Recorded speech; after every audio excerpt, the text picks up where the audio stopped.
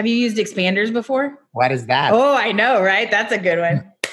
That's To Be Magnetic. She talks about expanders. So people, and they can be people you know, or celebrities, or people who passed on, or whatever, but people who embody what you want to create in the world, whether that's a relationship, whether that's a business.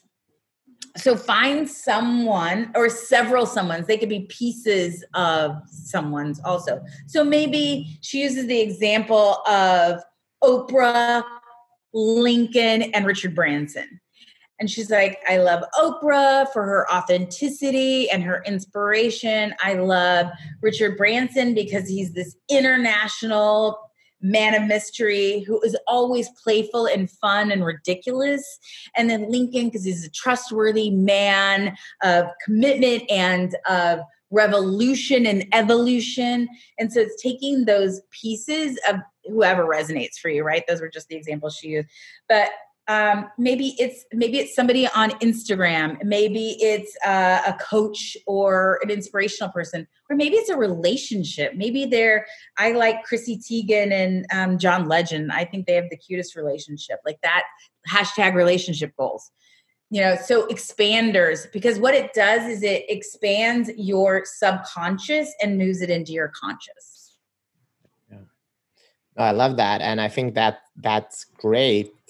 One thing that I wanted to, talk to you about is like, what has been the hardest thing on this journey? Do you ever go back when you were by yourself and like, hey, what would have happened if I've had continued on the executive journey in a different way? I am grateful that I have this burning desire in my gut. I think I've been an entrepreneur. Like, I knew I had to get the heck out of Raytown, Missouri. I knew that much.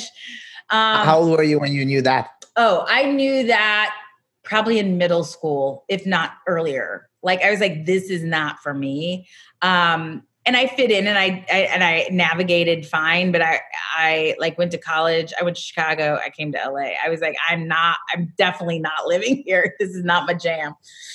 But I also believed that I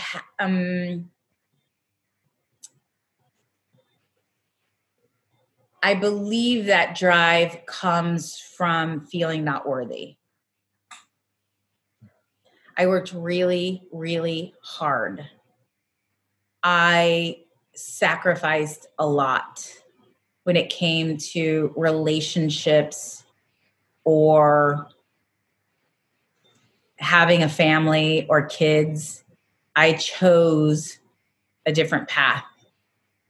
And it was really rooted in, I thought I was a fat girl who wasn't pretty and had to outsmart, out-funny, out-earn everyone so I could be worthy to be your friend or have love.